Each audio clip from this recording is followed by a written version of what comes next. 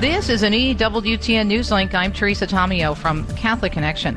U.S. bishops say the COVID-19 pandemic has financially ravaged their dioceses. A survey by the Center for Applied Research in the Apostolate says to meet the shortfalls, they've applied for government aid, ended diocesan programs, and closed schools and parishes. A volunteer altar server admitting to starting that fire at St. Peter and Paul Cathedral in western France. A 39-year-old Rwandan refugee charged with arson. The local prosecutor says he confessed to lighting 3 fires in the cathedral last week.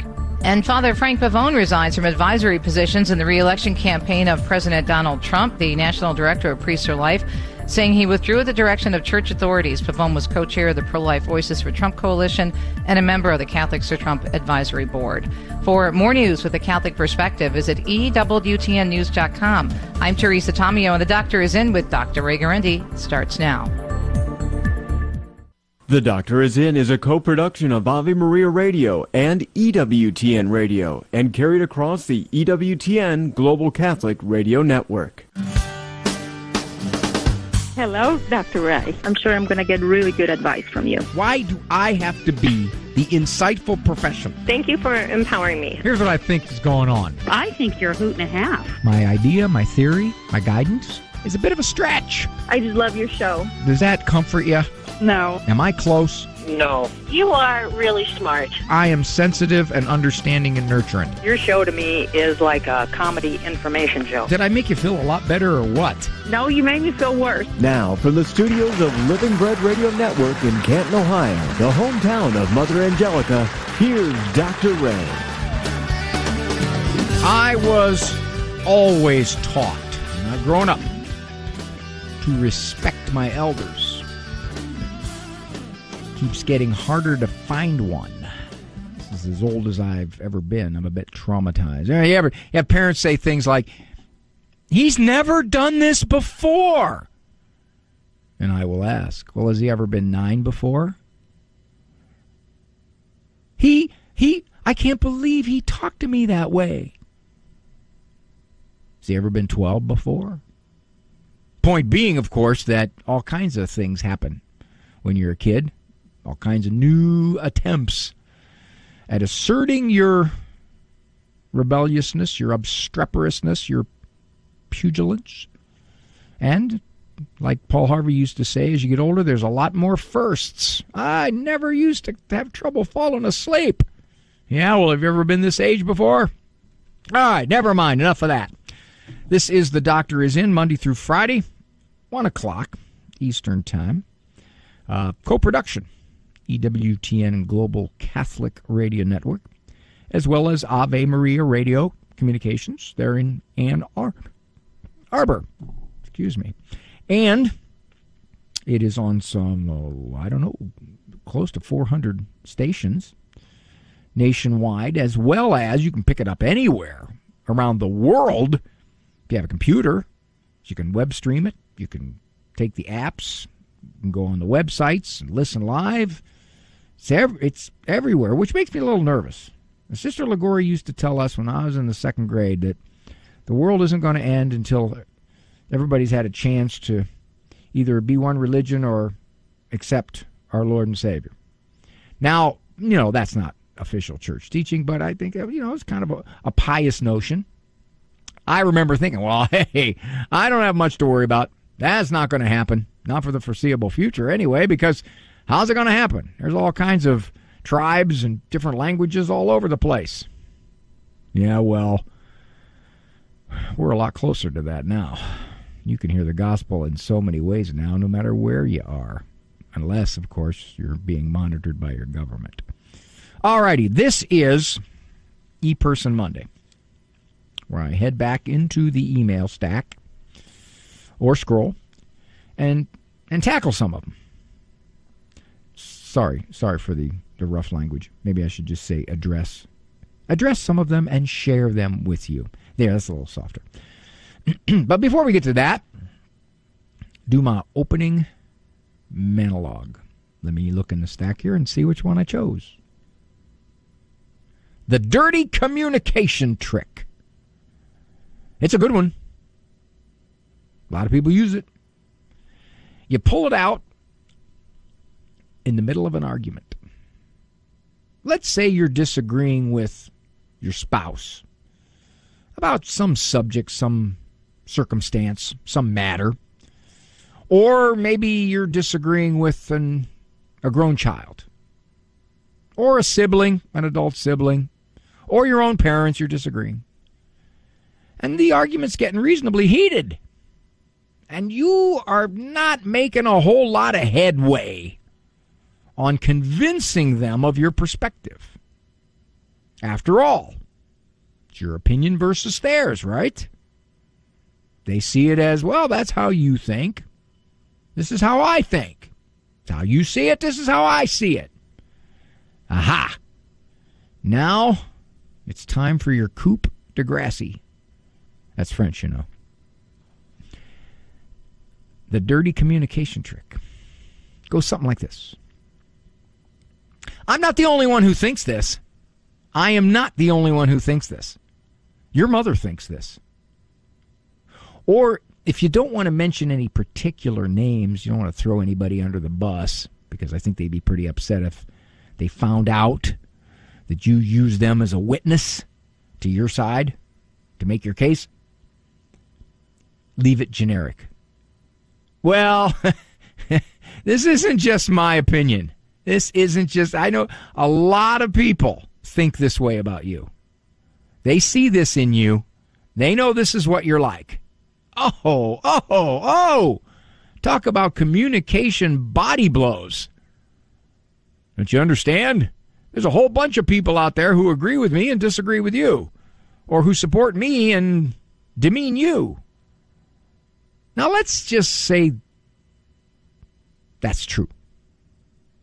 Let's say that in fact you could go out, you could poll those people. You could say, this is what me and so-and-so were clashing about. How do you see it? Then you find that number of them say, I'm kind of coming down on the way you look at it. Not fully, but enough that I get cited as a witness. Why is this a dirty communication trick? Well, first of all, you're calling people in on your side without their permission. I would suspect that if a lot of them knew you were doing this, they wouldn't want you to do it. That's the first thing. Second thing, it is, well, if you want to call it by its name, detraction, which means telling someone about someone that it may be true, but they really have no right to know it, then what you've done is by saying that these people or this person agrees with me, about you, you have essentially said this is their stance. Maybe it's not. Or even if it is, they don't want you to do that. But I think here's the most destructive aspect of that dirty communication trick. It makes the person you're arguing with or in dispute with perhaps not only think less of them, but to now damage whatever relationship they might have had with them. If I'm arguing with someone who tells me, and you know what? Your brother thinks the exact same thing about you. First of all, I could be shocked. Second of all, if my brother is someone that I thought I had a real nice, open, transparent, trusting relationship with, and then I find out that he supposedly not only thinks badly about me in this particular instance or matter or personality trait, but he's told the person I'm arguing with he does. Whoa! All the way around. Dirty communication trick is citing witnesses. I've got people who agree with me. You want me to name them? I've got people who think as negatively about you on this subject as I do. So, you see, it isn't just me versus you. It's you versus a whole bunch of people who are on my side. Now, I have no way of confirming that just because I have said they think like I do. I may be picking and choosing things they've said over time, but probably my antagonism toward you about this subject is not at the level of theirs. It's much higher. Don't do it. Don't cite witnesses. Citing witnesses is a dirty communication trick. It's mean. It not only makes the person that you're disputing feel much worse, if that's your goal, I suppose, but if that's not your goal, if your goal is just to persuade or get them to see how you look at things, then that's a bad way to do it. But the damage it also does is to those other people who may not at all want to be pulled in on something like this, who may have told you things in the strictest of confidence, who may not even think this, but you think they think it because you've interpreted things that they've said to indicate they agree with you.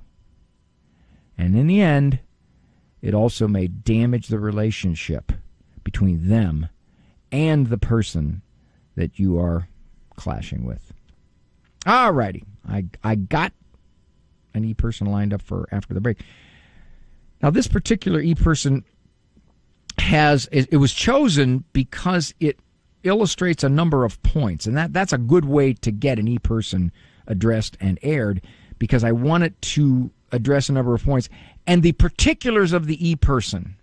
In other words, the age of the person or the sex of the person is not relevant. If you hear it and you say, well, I don't have kids that age, or I'm not married, or I don't have a problem with my father-in-law regarding how he sees my religion, as much as possible, I try to broaden it into matters and issues that you can relate to. So I think that's what I'm going to do in this next one. It's specifics. It's demographic specifics.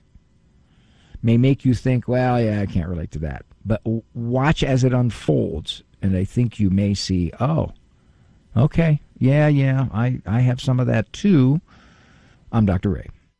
Do you own popular index mutual funds or ETFs?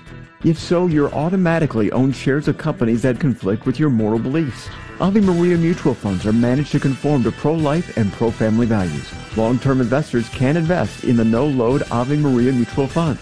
The experienced professional portfolio managers make decisions based on investment fundamentals and pro-life values. You can learn more about Ave Maria mutual funds today at 866-AVE-MARIA or visit AveMariaFunds.com. I turned from a recreational drug user to a drug addict. That took me to my knees. I lost a family, almost two families. I lost friends. Now that I'm back in the Catholic Church, I'm a new person. I love it. I love it. My heart's there. I took communion after 18 years, and the rest of the Mass I sat and cried. God restored my life. God restored my family. God restored my love. If you've been away from the Catholic Church for any reason, visit CatholicsComeHome.org today. Christ is the answer with Father John Riccardo. I repeat, I'm sure ad nauseum to the guys who are here, a line from Pope Benedict Emeritus now, who used to say over and over again, to be a Christian is not the result of an ethical choice, but the result of an event, an encounter, a meeting with the living God in the person of Jesus Christ. This and nothing less is what it means to be a Christian. So we said the new evangelization is new in ardor. That's a kind of old-fashioned word. What in the world is ardor? Ardor is zeal, fervor, passion. Are you passionate about Jesus? Passionate about Jesus? Are you zealous for Jesus? Are you fervent for Jesus? Are we fervent for the gospel? Are we passionate about helping this world come to know him?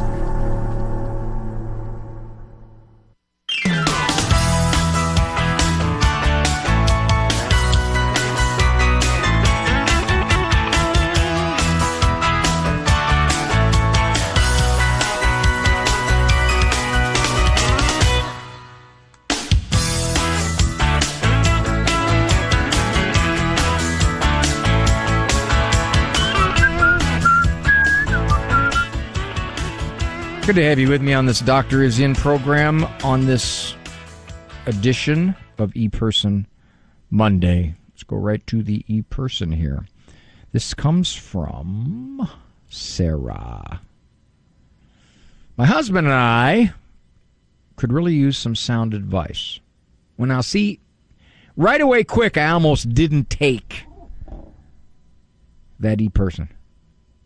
You put the pressure on me at the very top of the email. Could really use some sound advice. I don't want to have to be pressured into that. They would have said, we could really use some thoughts that may be good or may be bad. Oh, okay, I can do that.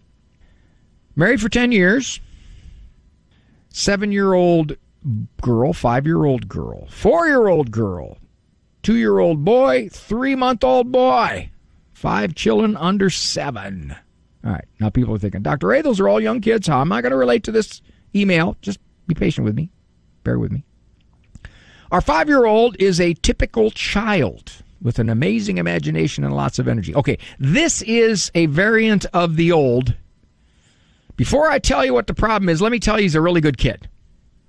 Or sometimes after people tell me what the problem is, they have a big long litany of troubles. They'll say, I'm giving you the wrong impression. Really, overall, he's a good kid. So that's, we parents have to do that. We got to say, look, I don't want you to think I'm criticizing my kid, but I got to tell you I got a good kid here. And then let me tell you the problem. Started attending school at 3. Her teachers have always had nothing but great things to say about her. She has never struggled socially. She's a smart girl, helps wherever she needs to at school. She has a beautiful smile and a contagious laugh. All right, now that's all the good stuff. Now, where's the big but here? You got to figure there's a big but coming. Because obviously somebody's going to write me an email and say, hey, let me tell you how sweet my kid is, wonderful my kid is. Okay, thanks. Talk to you later. Not in my world. That doesn't happen. Okay, here's the but. However, outside of school, there can be a different side of her. Now, this is where we're going to get into broader interpretations of human personality.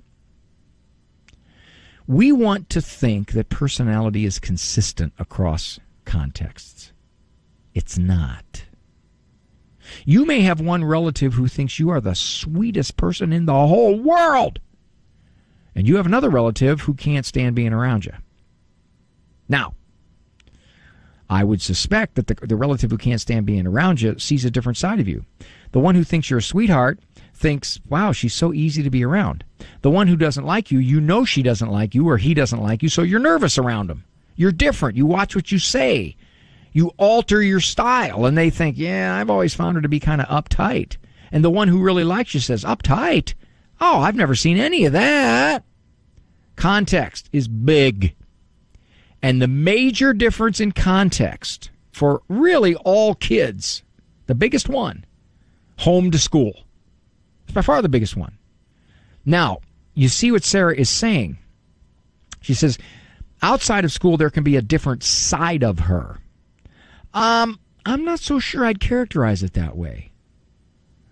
I think outside of school, she's kind of sized up the situation. Let me go on here.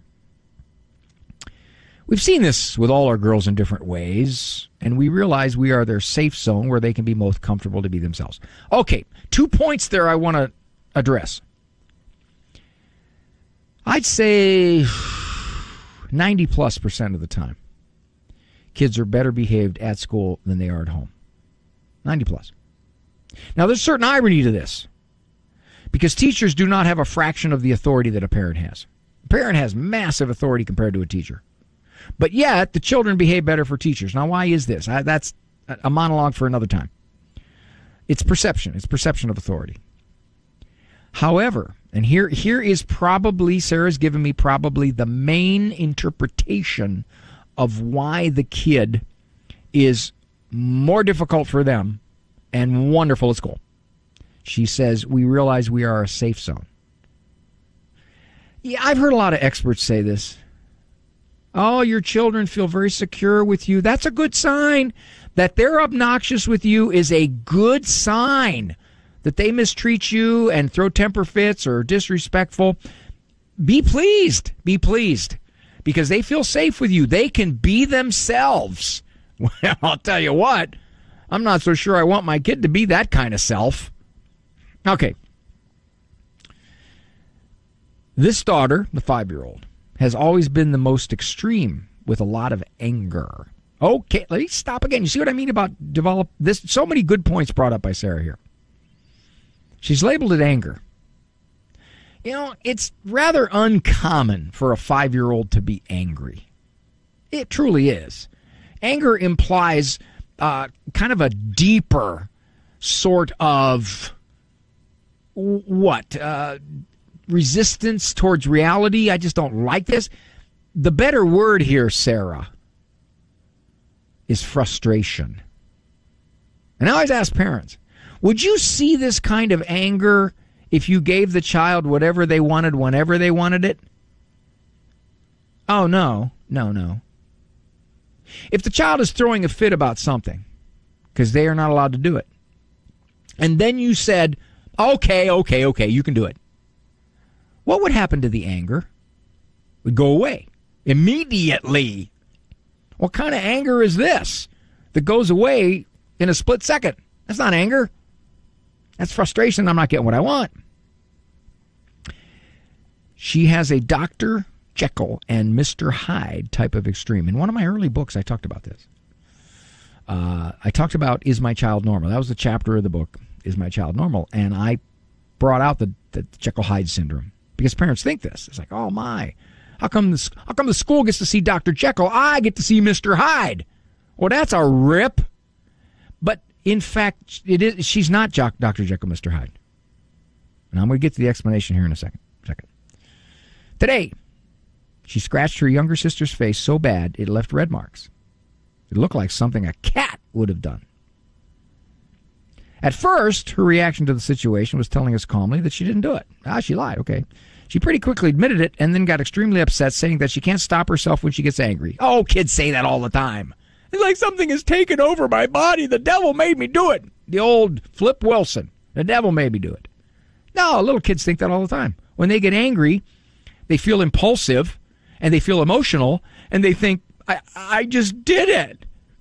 No, they're going to learn to control that. And you know how they learn to control it? At the hands of their parents is how they learn to control it. She told us there is something wrong with her and her brain. No, not likely. Not likely at all. Now, Dr. Ray, how can you say that? Because she's an angel at school, that's why. For years, she's been an angel at school. School has rules. She follows them. And not only that, but she's cooperative and delightful and pleasant. There have been times where she says how all she does is cause trouble, and she even says she wishes she wasn't part of this family. Okay, another point to be made. When kids clash at home with parents, they always say things like that. I wish I wasn't here. I wish you never had me. I'm not the favorite. I don't like myself at all. I don't know why I do these things. Can't wait till I'm old enough to go to confession. We realize part of this is simply the mind of a 5-year-old trying to work out these big emotions. She needs your help. We take some of what she says with a grain of salt. I would say, Sarah, take it with a pound of salt. Our questions. How can we best aid her in controlling? And Sarah says anger. I'm going to change that to frustration. Do you have any suggestions to successfully discipline her? How can we as parents ensure we're making the correct decisions between 5-year-old dramatizations and real emotional issues? See, okay. Oh, boy, I'm running out of time. Told you there was a whole bunch of issues I wanted to address. I don't want Sarah to have to worry about making the correct decision. The bottom line is this little girl at home throws fits. And my guess would be that she has sized up her parents and recognizes that they're a bit befuddled in how to control her. They don't know how to do it. Or the times they try, she escalates, she gets worse, and they're thinking, maybe something's wrong here. What's wrong with this kid? Why is she doing this? None of our other kids do this, and I'll bet the 7-year-old is a sweetheart. And so compared, the 5-year-old seems like, oh! So, I would suggest, Sarah, that you tell your little 5-year-old, here's what we're going to do. When you throw a fit, here are the next 5 consequences we're going to do. And label them. Let them out. This is what we're going to do. You lose this, you lose this, you lose this. You go to bed early, you can stand in the corner. You don't get dessert. We go out to eat, you watch. Whatever. You could feed her at home, obviously. But the point is, you're kind of paralyzed because of overanalyzing this, overthinking it. This is very common. Kids do this all the time. I'm wonderful at school, and I beat up my parents and anybody that gets within 2 feet of me. Sure. You got to teach your little girl, this stuff isn't going to go anymore. This is not good. And I guarantee, well, I can't guarantee you, but I highly suspect her anger, as you call it, is going to go away and she'll be much, much better at controlling this let it all hang out attitude.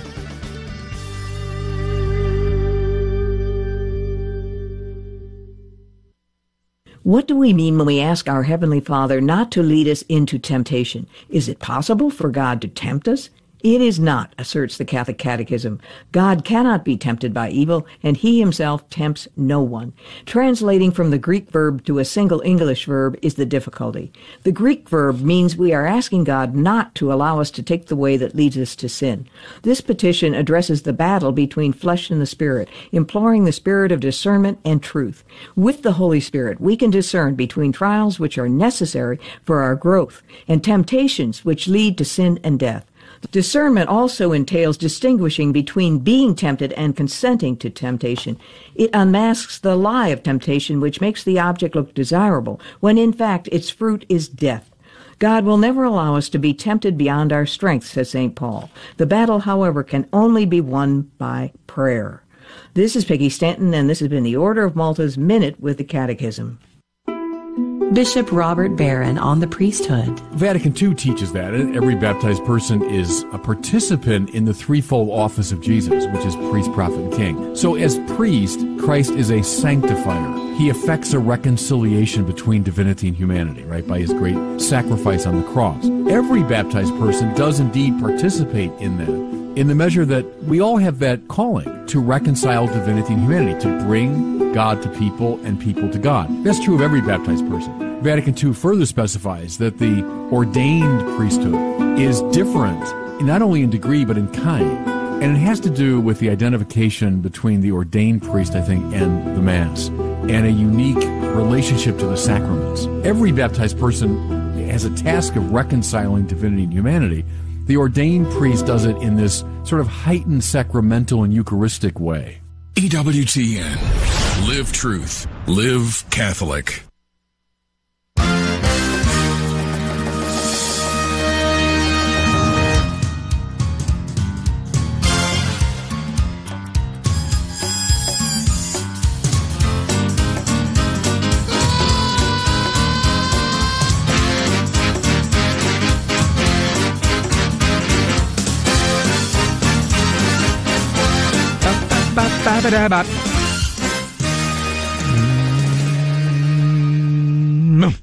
All righty, Dr. Ray Guarendi.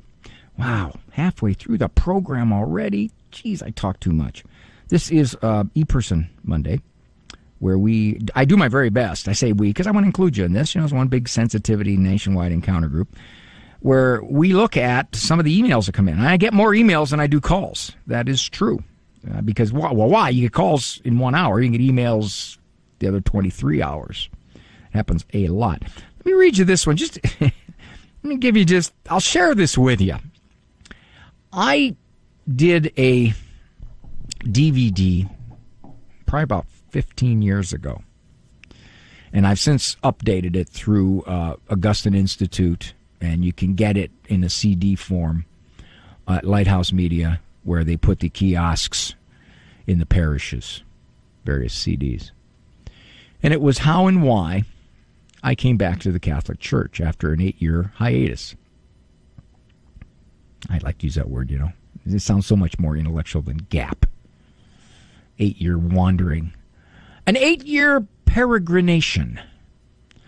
I read the dictionary when I was in college, and I have to use those words somewhere. You never see them in polite language. And I talked about how logic and reason and evidence brought me back to the Catholic Church. I got this. You know, I didn't quite know what to make of this.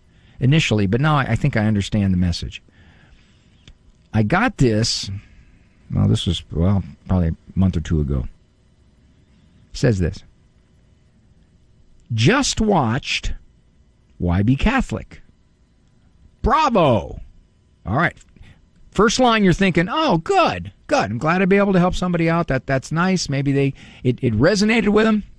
That's where it ends. Here's the rest of it. Well done, good and faithful servant. Oh, still good so far, right? Right? Real good. Your followers will have all of eternity to personally thank you for what you have done for them. Oh, man, this is one of the nicest emails I've ever gotten. And this is going to illustrate a psychological point. Keep up the great work. All right. So, you watched it. Well done, good and faithful servant. Followers will have all eternity to thank you for what you've done for them. Keep up the great work. And it was signed Satan.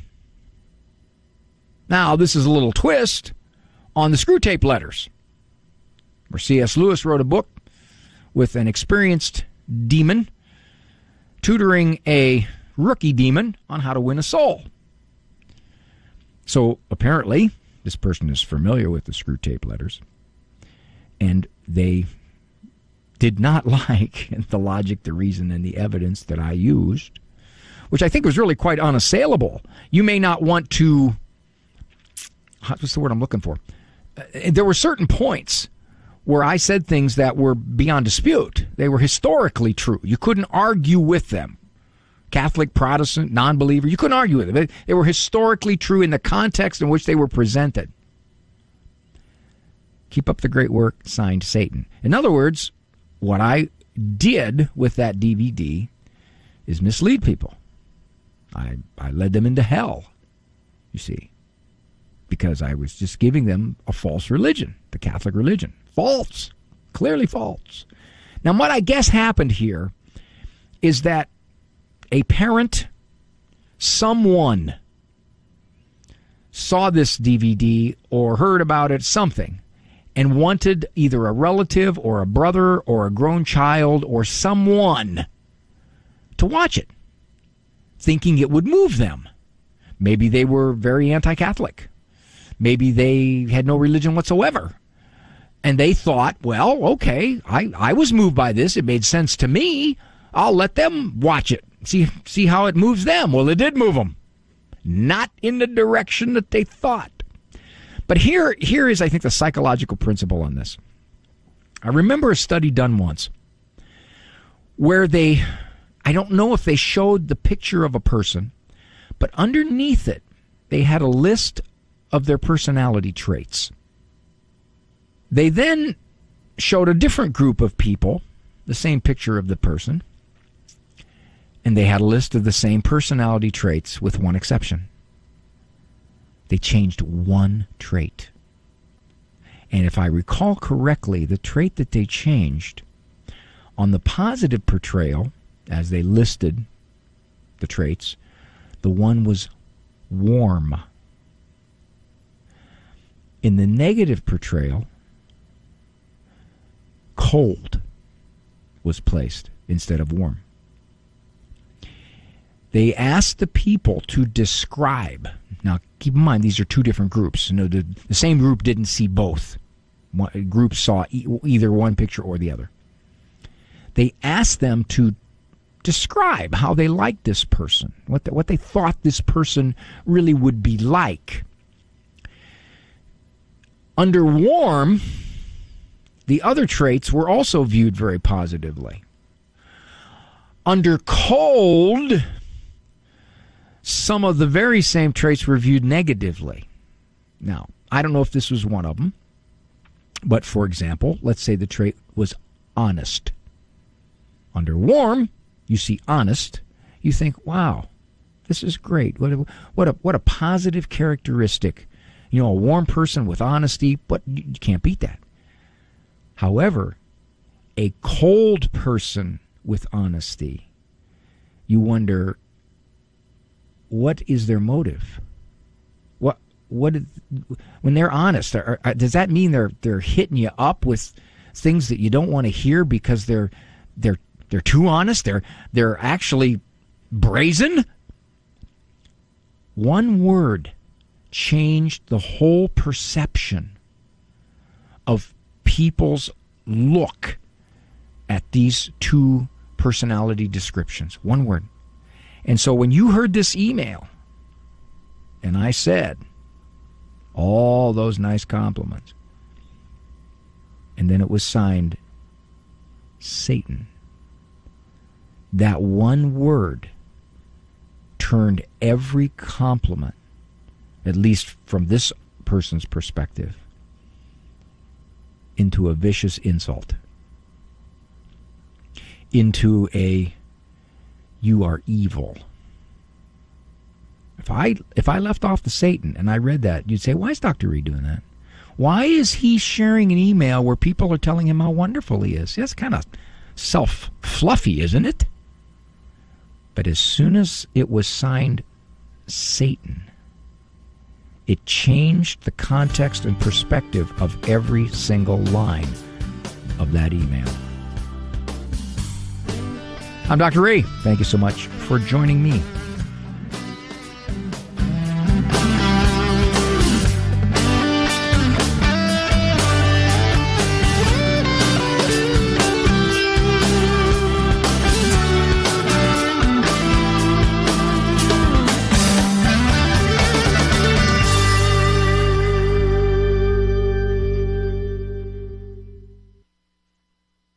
Call to Communion.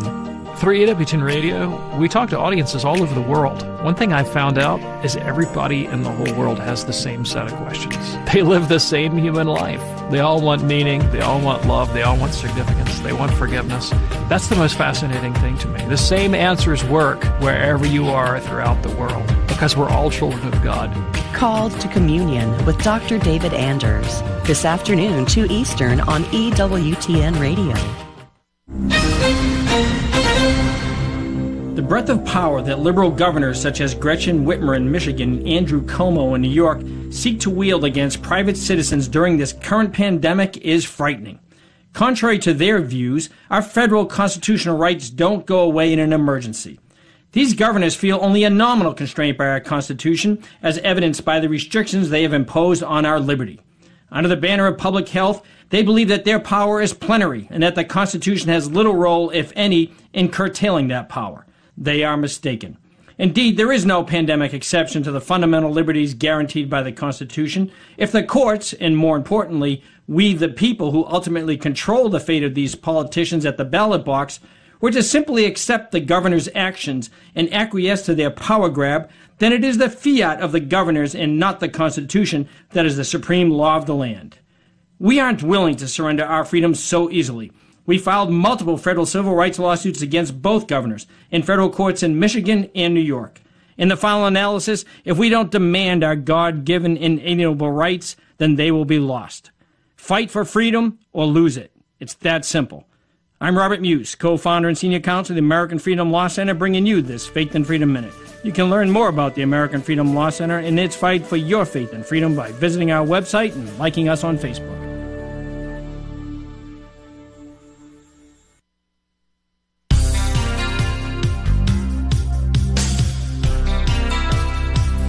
The irony of life. By the time you're old enough to know your way around, you just don't want to go anywhere. Dr. Ray Guarendi, thanks for joining me here on The Doctor Is In, dressed in shorts, but speaking in tuxedo, Monday through Friday, 1 o'clock Eastern Time. My producer man, Andrew Kruchek, now that we are back in somewhat of a quasi-normal, notice all the qualifiers I'm throwing here, because no matter what, there's just still massive repercussions of the decisions that were made. Now that we're back, Andrew is now producing the show again. There for a while, there was very limited skeletal staff at Ave Maria. So, good to have him back. This is ePerson Monday. Okay, here we go. I would like a little advice concerning my husband being the spiritual head of our family. Well, I can relate to this because my wife tells me I am the spiritual headache of our family. He is a good and loving husband and father who works hard at his job so I can stay home with the kids.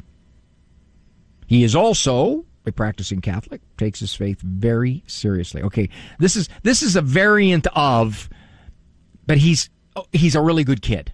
Okay, this is before you get into, let me tell you what the problem is. Let me tell you how wonderful this person is. Very common, happens a lot. I don't know if we feel obliged to do that because we don't want to just say, all right, here's my frustration. Here's what this person is doing. I don't want to seem negative because really things are pretty good. We seem to have a nudge to do this. However, there it is, the big but. He does not practice his role as spiritual head of our family. Now, what does that mean? All right, now think about this. Mom said he's very faithful, practicing Catholic, takes his faith very seriously, good and loving husband. Okay, that's all spiritual head stuff right there. But he doesn't practice the spiritual head of the family. Now, I think what we're going to see is that, in all good intentions, Mom here has defined spiritual head as a certain element of practice. In this case, prayer. If I do not initiate prayer time as a family, there would be no prayers at all. And when we do pray, I'm the one who leads all the prayers. When I ask him to lead when we pray, and I hardly ever ask him, he either tells me he would rather not, or he does so reluctantly. Okay, he does so. That's a good step. He does so. I do not nag him about it, nor do I try to make him feel guilty. Okay, wait a minute. Now I believe. Okay, I see what she says here. Now I believe he is like this because of laziness. When he is at home on his days off, he doesn't want to do anything productive. He'd rather just chill, do something fun. And to him, praying is not fun. Praying is not fun to me either. Well, it's not fun. If you're going to use the word fun to describe praying, I can see how most people wouldn't see praying as fun. They would see it as fulfilling. They would see it as meaningful. They would see it as peace, contentment. They would see it as communing. But fun, like playing a volleyball game that you really like. I strive to do it. Okay, wait a minute. Praying is not fun to me either, but I know how important it is, and I strive to do it, especially where the children are concerned. The thing is, he also knows how important it is, and how important it is to be an example to the children. Do I just need to sit him down? Tell him how important this is to me and the children? Well, see, I would think, Mom, you've already done that. Maybe you don't think you've done it with enough emphasis. Maybe not enough passion, emotion, persuasion. I don't know. Okay, but obviously he knows you would prefer because you've countless times asked him to do it, and he either rather not or he does so reluctantly. Our young children need to see that their dad is proactive in his faith, and I need to be spiritually supported. Okay, let's take a look at this. In the main, Mom says that Dad is a very faithful guy, a good husband, and she didn't say it, but if I were to ask her, does he love the children? Does he spend time with the children? Do the children adore their daddy? I got a feeling she'd say yes. All right. So all of that is in place. That is a massive modeling effect. The piety, the prayerfulness, especially overt prayerfulness, vocal, out loud prayerfulness, is what Mom sees as lacking. And she sees this as defining him as not the spiritual head of the household. I might say, well, he isn't taking a prayerful lead in that aspect. Okay, we can say that. So what do? Well, if I were to ask you, do you know why he's reluctant? Now, Mom says, I think it's because he just wants to chill and prayer's not fun and it's just not something he's inclined to do all that much out loud with the kids. Do you know that for sure? Have you really explored that with him? Just asked him. Not in a threatening way, not in a way you're going to corner him, not in a way you're going to accuse him of being spiritually lazy. You're just going to ask. You know, you're good about the faith in so many ways. What is it about prayer that you find hard to do, especially with the kids? What is that? Hopefully you'll get some answers. If you can say, well, do you think it would be good for the kids if you would do something like this? Go way beyond your, as the shrinks call it, comfort zone. We Christians aren't really supposed to have comfort zones. Comfort zones is a way of us hiding inside the psychological box of, gee, I just don't feel like that, or I get anxious when I do that. But if it's something really good to do, if it's something that our Lord would want us to do, then we got to step out of that comfort zone, or we got to expand it. So find out. Find out what it is about prayer, and then let him know it means the world to you. It means so, so very much to you. But you're not going to nag him. You won't do it. Not anymore. Not going to bring it up. This is not going to be a focal point of stress in your marriage. When I do marriage talks, a lot of times I will talk about something in a marriage that's never been resolved. And it's never been resolved because attempts to resolve it have been there, but it hasn't changed. You know, maybe it's as little as leaving the toothpaste cap off. Maybe it's as little as throwing clothes on the floor instead of in the clothes basket. Whatever. Maybe it's something like, yeah, you're late and you don't call me and tell me. But this has been something that's been a problem for 5 years, 10 years, 18 years, whatever. And for a good marriage, you got to just let it go. You got to look at the overall relationship and you say, yeah, it's a good one. It's solid. We love each other. We share a lot. We're on the same page in so many ways. I don't want this particular area to become bigger than life. But Dr. Ray, come on, prayer is very important. I know that. But for whatever the reason, her husband is resisting it. But he goes to Mass. They see him at Mass. They see him doing, I would imagine, other spiritual things, whether it's parish activities. Maybe he could read some things during prayer time. You know, maybe he would read a small religiously based story to the kids before Mom leads prayer. He could do that. Maybe that's easy enough. Maybe he feels self-conscious about praying. Maybe to him prayer is something very private and he just doesn't, I don't know, I just don't like doing it. Mom does say he will here and there do it. And that's okay. But be careful. You don't say, yeah, but I want him to willingly do it. Sometimes just doing it is good enough. So, Mom, those are my thoughts on that. I'm Dr. Ray. Don't touch that dial. Dr. Ray will be back. I'm Dr. Stan Williams. Contemplate the universe with me. There is a time for everything under heaven. As moral agents, we exist in a universe that allows us to move in 3 space and 1 time dimensions called space-time. The paradox in which God has placed us allows us complete freedom of movement through the space dimensions, but we are constrained to move in only one direction through time. That irony of freedom and constraint forces upon us the natural law of causation. For every moral action we take in space, a moral consequence is delivered in time. In space, we can go forward or backward. But why, oh why, can't we go back in time and fix things? We really have no idea, but God knows, and one day you will too. At AveMariaRadio.net under Resources, explore the universe with me. I'm Dr. Stan Williams. The EWTN home video highlight for July is The Heresies, Gnosticism. Christianity has fought against this heresy from the beginning, and its errors still infiltrate our culture today. Order your DVD of The Heresies, Gnosticism at EWTNRC.com, 24 hours a day, 7 days a week, or call 1-800-854-6316.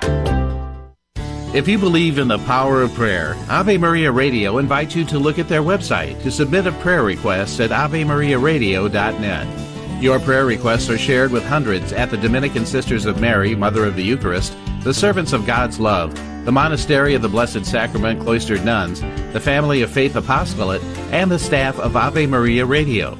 Just go to AveMariaRadio.net and click on the Community tab to submit your prayer request today.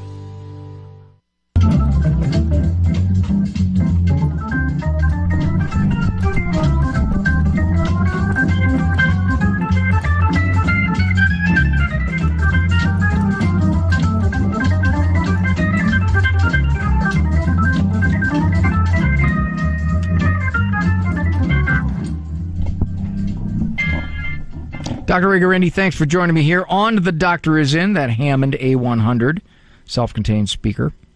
They don't make Hammonds like that anymore, and there's a certain sound that the Hammond has that it can no longer be replicated. Well, I'm looking at the clock here. I've got 4 to 5 minutes. Rather than do another E-person, I'm going to do a C.S. Lewis. One of the dangers, this is Lewis writing in Mere Christianity, one of the dangers of having a lot of money is that you may be quite satisfied with the kinds of happiness money can give, and so fail to realize your need for God. If everything seems to come simply by signing checks, you may forget that you are at every moment totally dependent upon God. One of the things I've seen more as I've gotten older is that so much of what we think is a worldly blessing, not godly blessing, worldly blessing,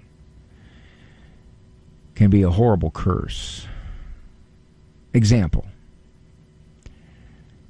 Excessive wealth, tremendous wealth.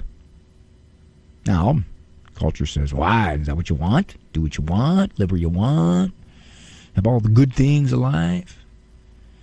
Yeah, but if that excessive wealth makes you become more self-oriented, if it makes you chase materialism to the neglect of God, that's a major curse. It's a terrible curse. Because eventually that wealth's going to be over because you're not going to be here anymore. Also, celebrity status. People think that celebrities, wow, look at the adulation, look at the recognition they get, look at all the affirmation. They're always on covers, they're always being interviewed, they do movies. What a glamorous thing. Yeah, but if that celebrity status becomes so paramount in your life that God is a far, far distant second, if he exists in your life at all, then it would have been better for you to have been a nobody and to have known God than to be the most famous person in the world and not known God. So much of what our world values, so much of what we see as the ultimate pursuits, can be the very things that can make us run away from a relationship with God and Christ. And if, in fact, that is eternity, then no matter how wonderful the world tells you these pursuits are, they are a sliver of existence, and they are ultimately meaningless. All they did was blind you to what matters in eternity. That's all they did. That's all they did. And you don't have to be a celebrity. You don't have to say, well, thank God I'm not a celebrity. Thank God I'm not really wealthy. No, but anything that can do that. Materialism. Or self-seeking. You don't have to be celebrity status level of recognition, but what if what matters to you is recognition, and that's what you chase? And as you achieve some of it, God recedes further back. Then that's dangerous too. That's a curse too. If it comes as a byproduct of you trying to live a faith-filled, holy life, that's one thing. But if it's a priority, if it's something you chase now, and you leave God further and further behind, then that's a curse. That's a major curse. It is not a blessing.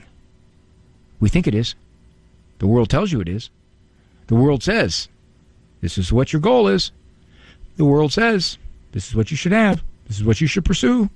This is meaning. This is life. This is good. And once again, in God's scheme of things, the world's way of looking at stuff is totally upside down. I'm Dr. Ray. I thank you so much for joining me. Good Lord permit, and see you tomorrow on The Doctor Is In, where we can walk with God. That's the walk you want to pursue. His walk. For information on Dr. Ray's presentations, books, and CDs, visit drray.com and follow him on Facebook. The Doctor Is In is a co-production of Ave Maria Radio and EWTN Radio and carried across the EWTN Global Catholic Radio Network.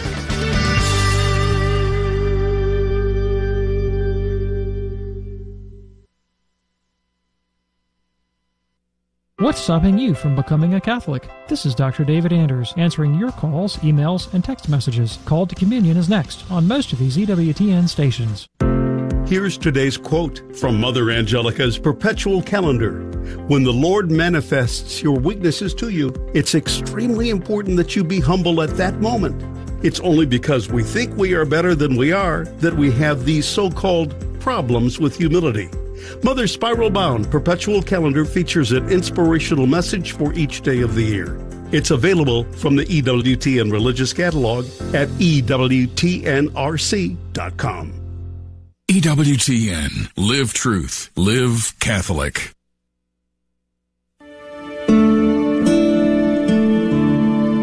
The Faith and Freedom Minute explores the intersection of our Catholic faith and modern American culture, offering insights to understand and navigate the divide between secular viewpoints and our Catholic principles. Brought to you by the Knights of Columbus, here's past State Deputy for Texas, Douglas Oldmixon. Archbishop Laurie offers us this advice. Prayer is what enables us to advance our cause charitably and lovingly and persistently and wisely. So I would say prayer should be our number one priority. Secondly, when the possibility of advancement comes, and even the possibility of a political victory, one danger is that you begin to overreach. A second danger is that you lose some civility. And thirdly is to equate a political victory with the victory of the cause itself. So even if we are able to win more protections for human life and dignity that we've been seeking for decades, we still have the task of winning over minds and hearts. We've made a lot of progress, but the most important thing that we have to do is win over minds and hearts. We concur. Will you join us? This has been the Knights of Columbus Faith and Freedom Minute. To learn more about the effective witness and practical works of the world's largest Catholic family organization, please visit our website at tkfc.org. That's tkofc.org. This is Auxiliary Bishop Michael Billette of the Archdiocese of San Antonio. Thank you for listening to KJMA 89.7 FM here in the San Antonio and South Texas area on the Guadalupe Radio Network. Please keep the entire church and myself and all the other bishops, priests, deacons, religious, and seminarians in your prayers as we strive to live out God's call for us to serve you. Thank you, and may God bless you abundantly. Thanks for listening to KJMA 89.7 Floresville, San Antonio on the Guadalupe Radio Network in South Texas. Catholic radio for your soul. Catholic radio for your soul. Heard also streaming on grnonline.com and on your smartphone.